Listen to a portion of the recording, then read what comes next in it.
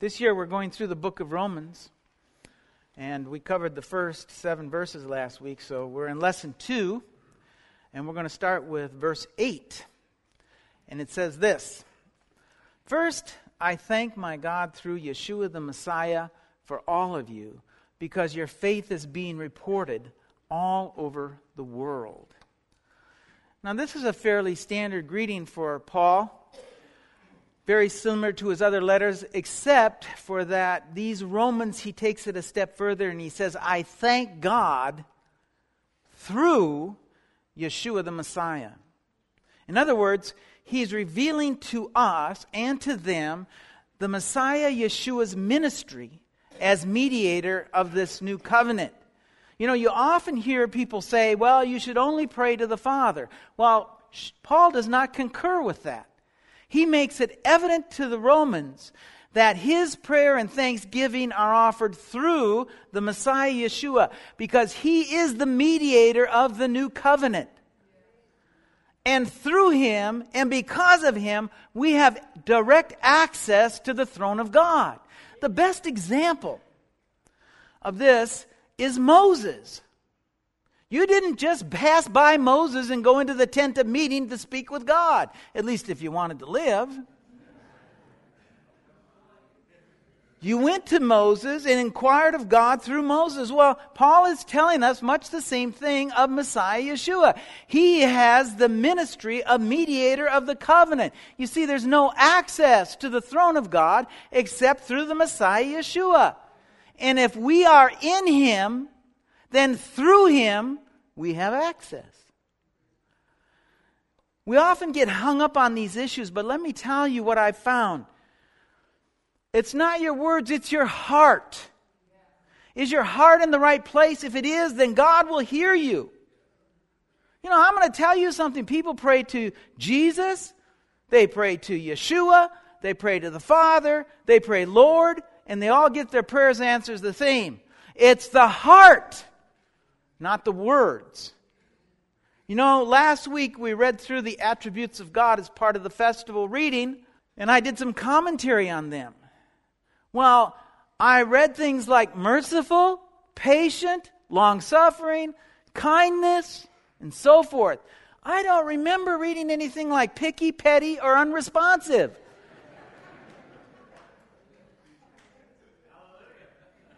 Now, I want you to show you how big God is. Let me look at what he calls his son. Listen to this, Isaiah chapter 9, verse 6. "For unto us a child is born. To us a son is given, and the government will be on his shoulders. And he will be called Wonderful Counselor, Mighty God, Everlasting Father, Prince of Peace. And of the increase of his government and peace there will be no end. He will reign on David's throne over his kingdom, establishing it, upholding it with justice and righteousness from that time on and forever." He's not concerned with what you call him or what you call Yeshua. He's just concerned that you do call him. So go home tonight, get into your prayer closet, and give him a call. No matter if you pray Yeshua or Father or Lord or Adonai, I guarantee you he'll answer. Okay, so much for the rabbit trail, but I hate that kind of legalism. It's upsetting to me because the real point is it's a matter of heart. Yeshua is our mediator, and through him and because of him, we have access to the Father. Now, the next thing I want to bring to your attention is he says, your faith is being reported all over the world. What does he mean by that? How can one's faith be reported? Well, we only have to look at a verse we looked at last week, Ephesians chapter 2 and verse 10. It says, "For we are God's workmanship, created in Messiah Yeshua to do good works, which God prepared in advance for us to do." And so if their faith is being reported, the Romans must have been busy with their good works, spreading the word.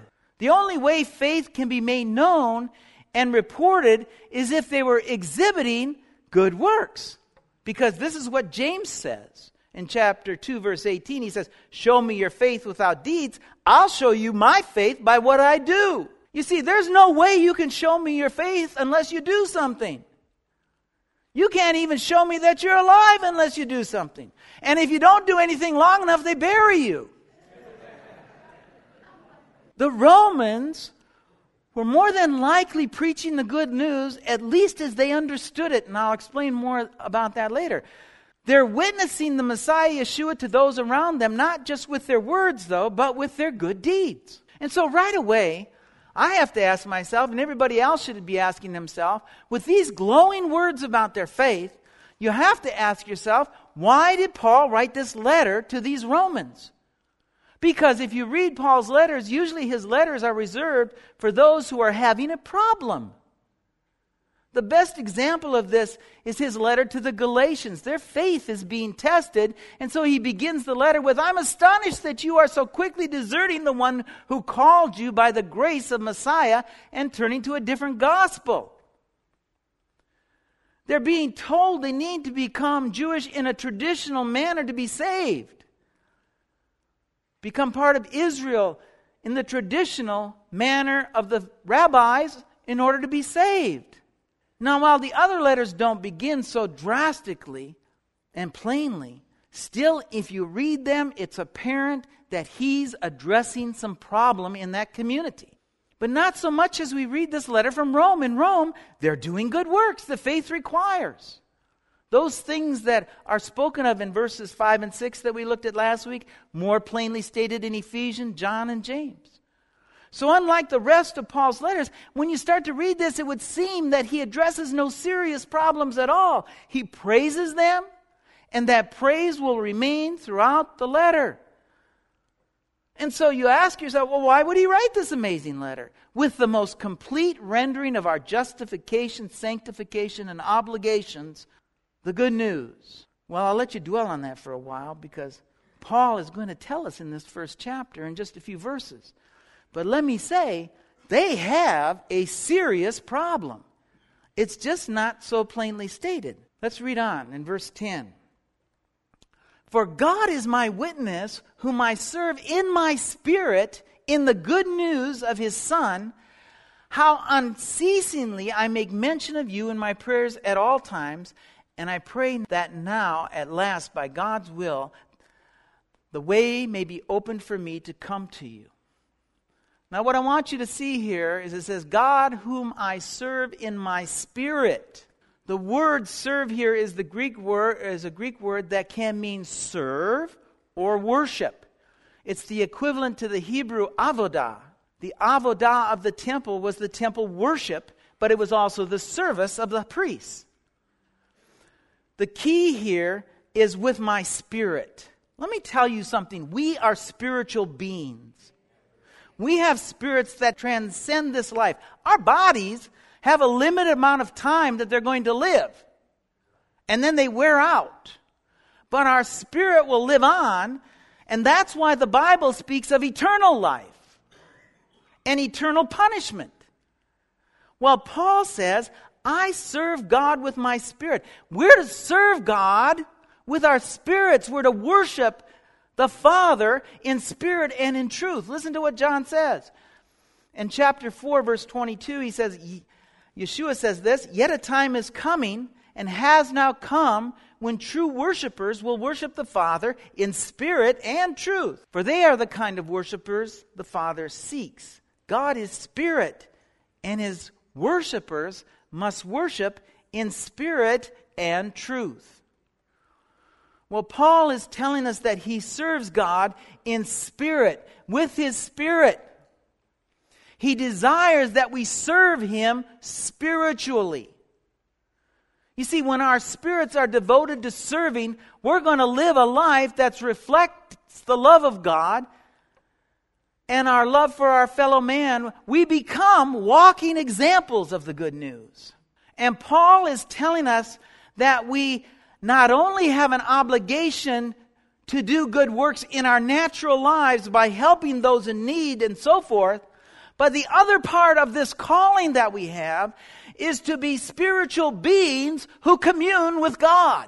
We're to be people of prayer. And he's telling us, if we have ears to hear, that one really relies on the other. When we're serving God in spirit and communing with God and being controlled by His Spirit, we're worshiping and serving in spirit and in truth. You know, it's possible to serve God and follow His commands in the physical out of habit. It's possible to serve Him in spirit and truth. It's possible to serve God in this life, read the Scriptures, do good works in His name, and yet go through this life and never know Yeshua. Never commune with Yeshua. As an example, you could spend your life studying and reading the Word, poring over commentaries, reading everything you can lay your hands on, and in the end you'll become a Torah scholar.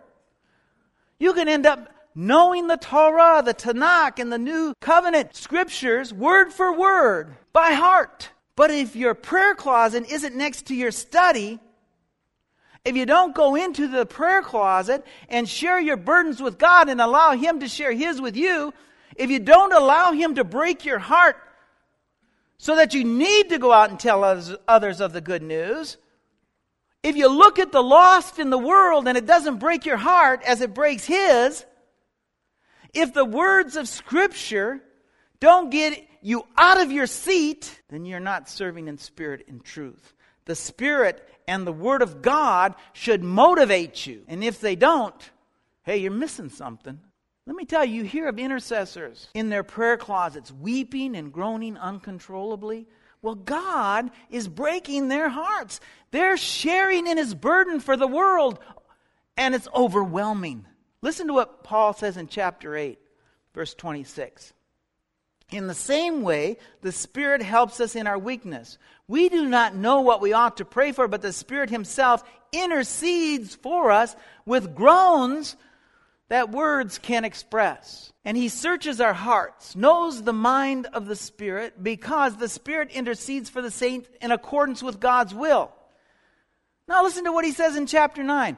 In verse 1, he says, I speak the truth in Messiah. I'm not lying. My conscience confirms it in the Holy Spirit. I have a great sorrow and unceasing anguish in my heart.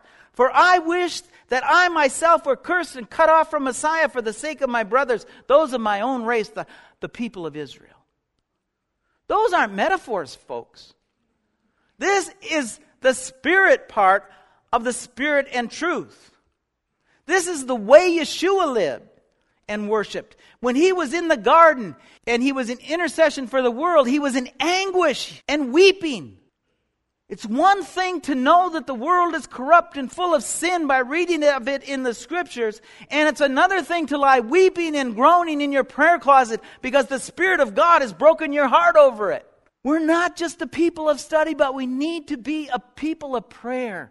A people who commune with Yeshua. And John records this for us. The words of Yeshua again. I am the good shepherd. I know my sheep and my sheep know me, just as the Father knows me and I know the Father.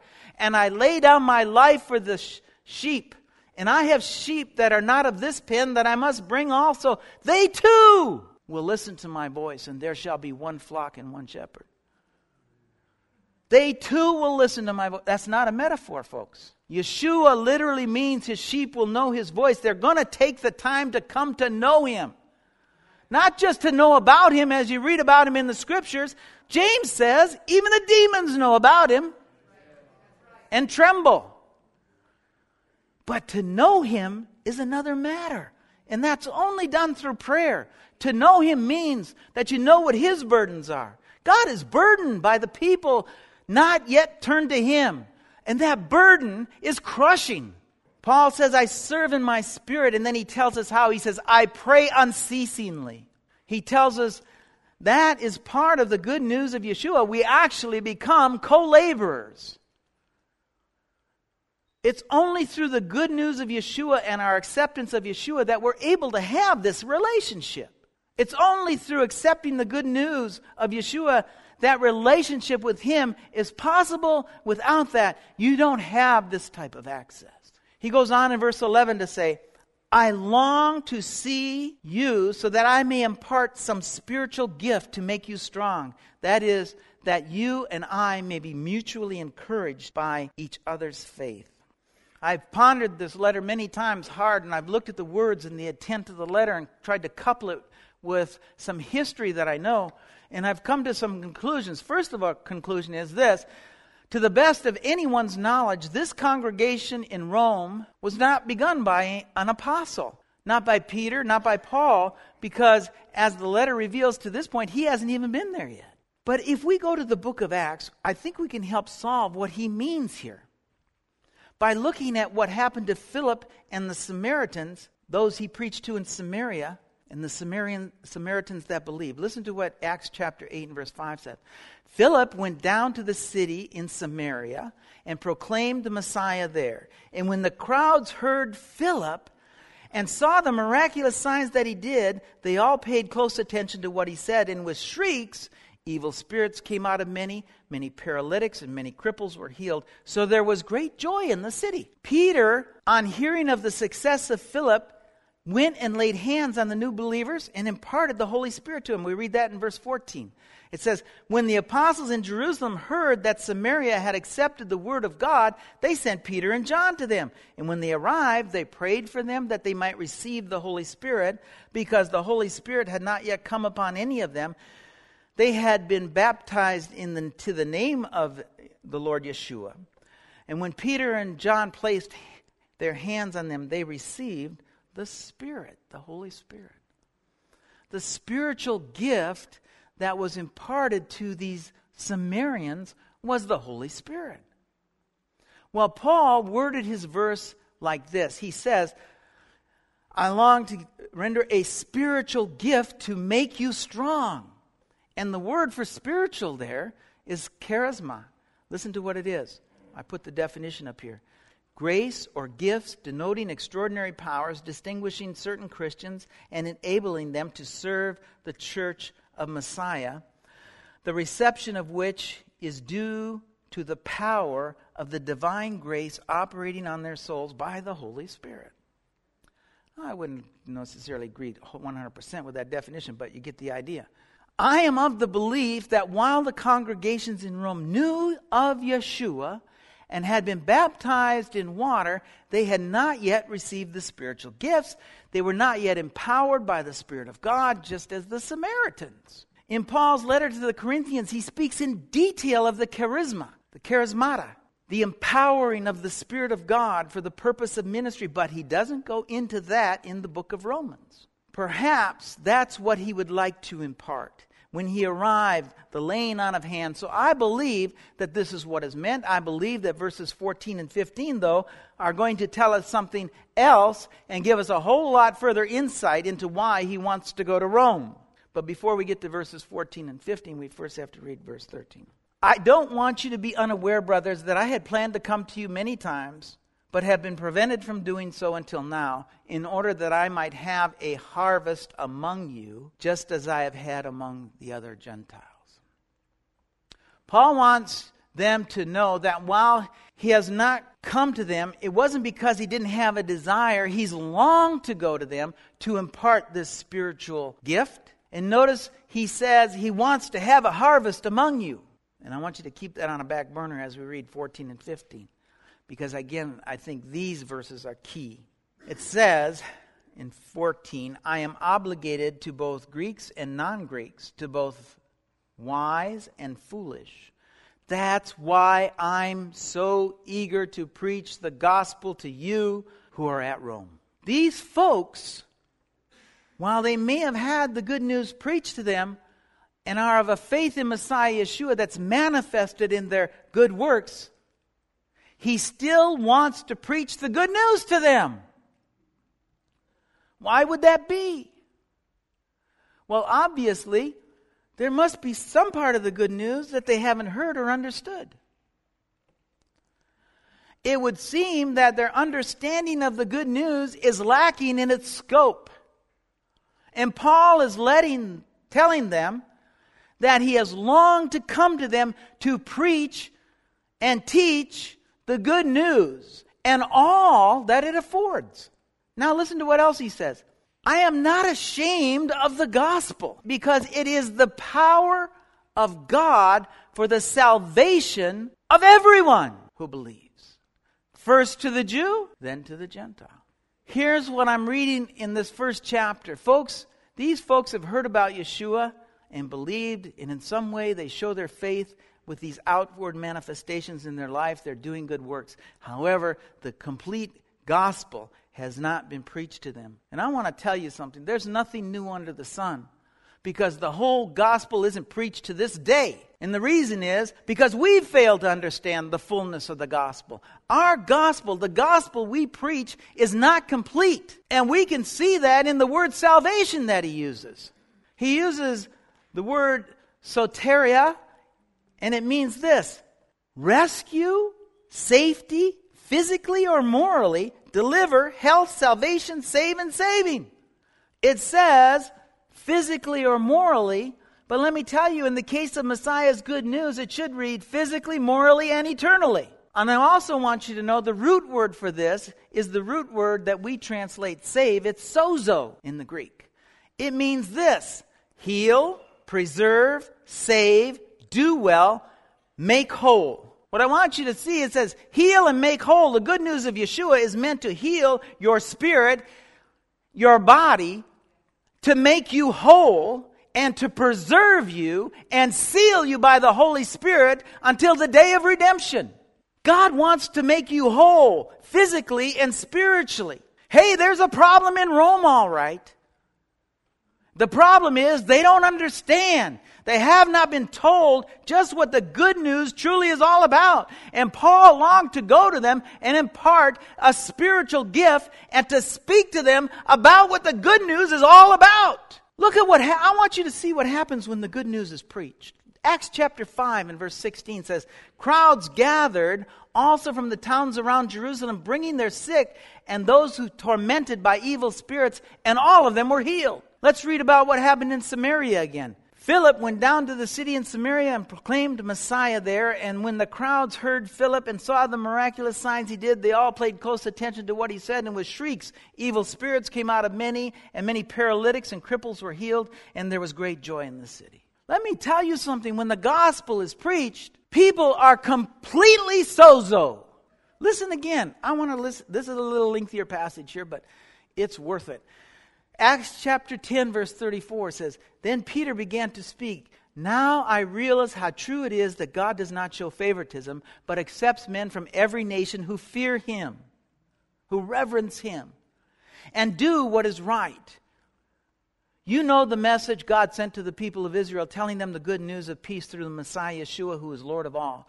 You know what has happened throughout Judea, beginning in the Galilee after the baptism that John preached, how God anointed Yeshua of Nazareth with the Holy Spirit and power, and how he went around doing good and healing all who were under the power of the devil, because God was with him. We're witnesses of everything he did in the country of the Jews in Jerusalem. They killed him by hanging him on a tree, but God raised him from the dead on the third day and caused him to be seen. He was not seen by all people, but by witnesses whom God had already chosen, by us who ate and drank with him after he rose from the dead. He commanded us to preach to the people, to testify that he is the one whom God appointed as judge of the living and the dead. All the prophets testify about him. Everyone who believes in him receives forgiveness of sins through his name. While Peter was speaking these words, the Holy Spirit came on all who heard the message. And the circumcised believers who had come with Peter were astonished that the gift of the Holy Spirit had been poured out even on Gentiles, for they heard them speaking in other tongues and praising God. When the whole of the good news is preached, there's sozo. When the whole of the gospel is preached, people are healed spiritually, physically, and filled with the Spirit of God and empowered by the Spirit of God. Paul says, I'm not ashamed of the good news. Listen, if you're ashamed of the good news, you're not really of a faith of Messiah Yeshua. Listen to what Paul says in 2 Timothy chapter 1, verse 8. He says, so do not be ashamed to testify about our Lord, or ashamed of me as a prisoner, but join with me in the suffering for the gospel by the power of God, who has saved us and called us to this holy life. Not because of anything we have done, but because of his own purpose and grace. The grace was given us in Messiah Yeshua before the beginning of time, but it has now been revealed through the appearing of our Savior, Messiah Yeshua, who has destroyed death and has brought life and immortality to the light through the gospel. And of this gospel I was appointed as a herald and an apostle and a teacher. That is why I'm suffering as I am, yet I'm not ashamed, because I know whom I have believed, and I am convinced that he is able to guard what I have trusted to him for that day. Listen, the gospel of Yeshua destroyed death and brought life and immortality, and the key word here is and. Folks, we need to get back to preaching the whole of the good news, unashamedly. I'm going to tell you, I've said this before, but I thank God that I didn't hear the good news that most preached today. I had not heard it. And so I cried out to Yeshua by myself one day in my sickness and in my addiction, and I said, Lord, I need your help. I've made a mess of my life. I need you to go on. And I woke up the next morning sozo. Healed and set free. I just believed that Jesus could sozo. Because no one had told me any different. No one had told me a watered down version of the good news. So I didn't know anything else. I believed God for the whole banana. And thank God for that. The good news is wholeness, set free and delivered so that you can be a walking testimony for Yeshua and the love of God. But let me also say that's not what's preached today. You see, sickness is the result of sin. Death is the result of sin. Demon possession is the result of sin. And the good news is your sins are forgiven and the effects are reversed. The good news is the power of God in your life and communing with God once again. And notice what he says. He says to the Jew first and then to the Gentile. In other words, God isn't done with Israel, folks. You read the book of Revelation and Jewish people come to the Lord by the millions. And as I stated last week, Paul will devote 3 chapters of this letter to that. And the reason is simple.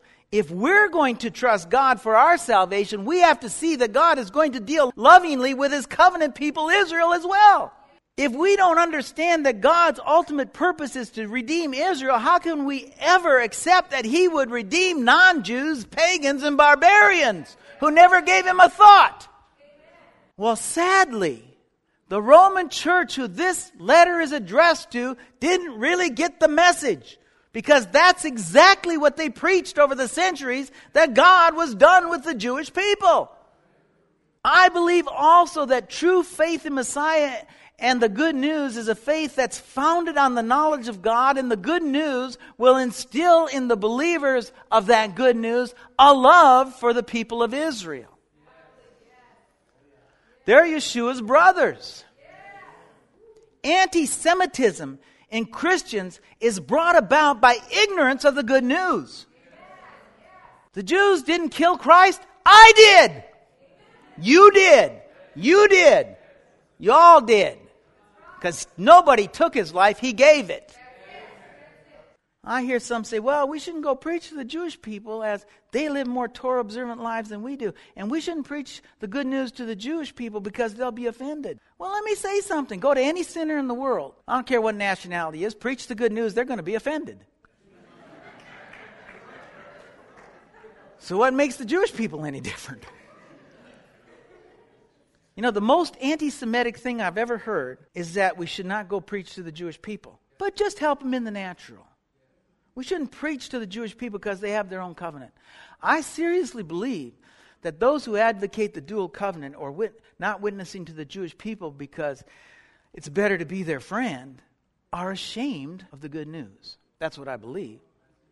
Well, I'm like Shaul. I'm not ashamed of the good news because I too know that it is the power of God for the salvation of everyone who believes. Key word, everyone. first to the Jew and then to the Gentile. He goes on in verse 17 and he says this. For in the gospel a righteousness is revealed from God, a righteousness that is by faith from first to last, just as it is written, the righteous will live by faith. And we're going to pick up here next week because I don't have time to go into this is a monumental verse here, so we don't have time for this today. But I do want to close with this. There's really nothing new under the sun. Because as I thought about the church in Rome today, they have the same problem that I just described. They preach the most incomplete version of the good news I've ever heard. Jesus died for your sins. Become a member of the Catholic Church and you'll be saved. Like the Rome Paul is writing to, the Church of Rome all over the world is known for its good deeds and its charity. Catholic charities, all these charities. My mom, after her husband died, went to Catholic Church for a while, and she was just amazed by the outpouring of love and good deeds and help that she got from the people in the Catholic Church. They're known for their good deeds. They're renowned for that. And yet, they do not understand the good news as is brought forth in Scripture. So much so, it makes me wonder if they ever got the letter. Of course, we know they did get the letter, but it still makes me wonder. For sure, they didn't understand the letter. They didn't understand to the Jew first and then to the heathen. That's evident by their persecution of the Jewish people. Because in this letter, Paul gives the most succinct, complete version of the good news in the Bible, and yet they missed it. And they've been reading it longer than anybody. Well, as we study, let us not miss it.